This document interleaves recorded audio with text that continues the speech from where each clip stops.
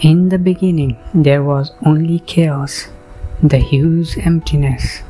Then either all by themselves or out of the formless void sprang forth three more primordial deities: Gaia, which is earth, Tartarus, which is the underworld, and Eros, which is love. Once Eros was there, Gaia and Chaos, the two female deities, were able to procreate and shape everything known and unknown in the universe. Chaos gave birth to Erebus, which is darkness, and Nyx, which is night. Erebus and Nyx further had many children together. Meanwhile, Gaia gave birth to Uranus, the starry sky.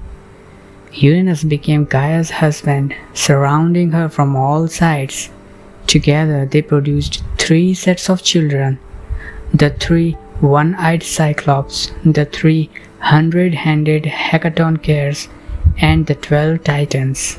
However, Uranus was a cruel husband and an even crueler father. He hated his children and didn't want to allow them to see the light of the day because in his mind was the fear that they might replace him as the ruler of the world. So he imprisoned them into the hidden place of the earth, Gaia's womb. This angered Gaia, and she plotted with her sons against Uranus. She made a great adamant sickle and tried to incite her children to attack Uranus. All the children were afraid except the youngest Titan, Cronus. Gaia and Cronus set up an ambush for Uranus. As he was about to lay with Gaia, Cronus castrated him with the sickle, throwing his severed genitals into the ocean. From the blood that was spilled on earth due to his castration emerged the giants, the ash-tree nymphs, and the Furies. From the sea foam that was produced when his genitals fell into the ocean arose Aphrodite, the goddess of beauty. Cronus became the next ruler. He imprisoned the Cyclops and the Hecatoncers in Tartarus and set the dragoness Campe to guard them. He married his sister, the Titaness Rhea, who bore him 5 children. However, Gaia and Uranus had both prophesied that Cronos would eventually be overthrown by one of his sons. Much like his father, Cronos maltreated his children, devouring each one of them at the time of birth. Rhea was distressed by Cronos' treatment of her children, and just like Gaia before her, she plotted against her husband. On the advice of her mother, when it was time to give birth to her 6th child, Rhea hid herself on Crete mountain, leaving the newborn child to be raised by the nymphs of the island. To conceal her act, she wrapped a stone in swaddling clothes and passed it off as the supposed baby to Cronus, who, unaware of her intentions, swallowed it whole yet again. The child was Zeus, raised by the nymphs Adrasteia and Ida and the she-goat Amalthea. He quickly grew into a handsome youth in a cave on the Cretan Mount Ida. When the time came, he left Crete to ask his future wife, the Titaness Metis, which is wisdom, for an advice on how to defeat Cronus. The Titaness Metis, which is wisdom, she answered by preparing a drink indistinguishable from Cronus' favorite wine, but it was designed to make him vomit for ages. Zeus disguised himself as the goddess's cupbearer and after a while successfully slipped Metis' drink to Cronus. The plan worked perfectly. Cronus started vomiting and spilled out all of Zeus's 5 siblings. Overwhelmed with gratitude, Rhea's children, Hestia, Demeter, Hera, Hades, and Poseidon, recognized Zeus as their leader. However, Cronus was still in command and yet to be defeated.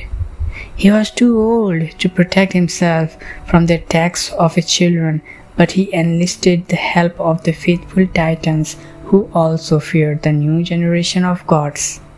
This led to a 10-year-long war between the Titans and the Olympians.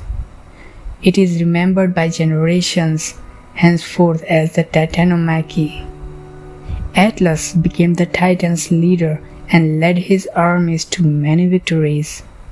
At one point, it even seemed that Zeus would be defeated.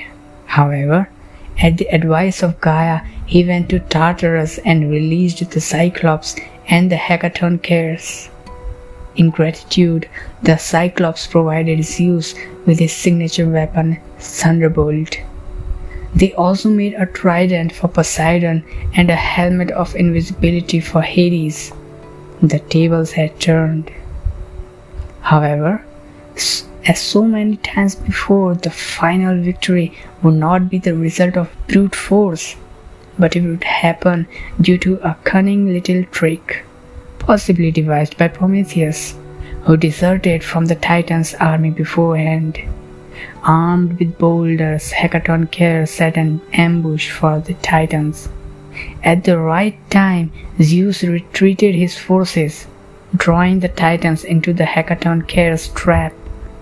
The 100-handed ones started raining down hundreds of boulders with such a fury that the Titans thought that the mountains were falling down upon them. They ran away, and Zeus could finally consider himself the king of the universe. Zeus exiled the Titans who had fought against him in Tartarus. He made an exception with Atlas though. Being the leader of the opposing force, Atlas was punished to hold the universe on his shoulders. Zeus's power was challenged on a few occasions afterwards. Just after the Titanomachy, his grandmother Gaia, outraged by the imprisonment of her children, issued forth one last child of her, the monstrous Typhon. He was so fearsome that most of the gods fled the second they saw him. However, Zeus did not hesitate. He faced the monster, and using the power of his lightning bolts, he was able to defeat it. Typhon was subsequently buried under Mount Etna in Sicily. They say that you can still hear him growling under the volcano, and that someday in the distant future he will return to challenge Zeus once again. This was the tale known as the Theogony. It is a poem by Hesiod composed in between 730 to 700 BC. Theogony literally means the genealogy or birth of gods. The Greek gods and the literature woven about and around them have inspired countless writers, poets, and artists in history and in present. I am one of them. Many of my stories involve several ancient Greek mythological creatures.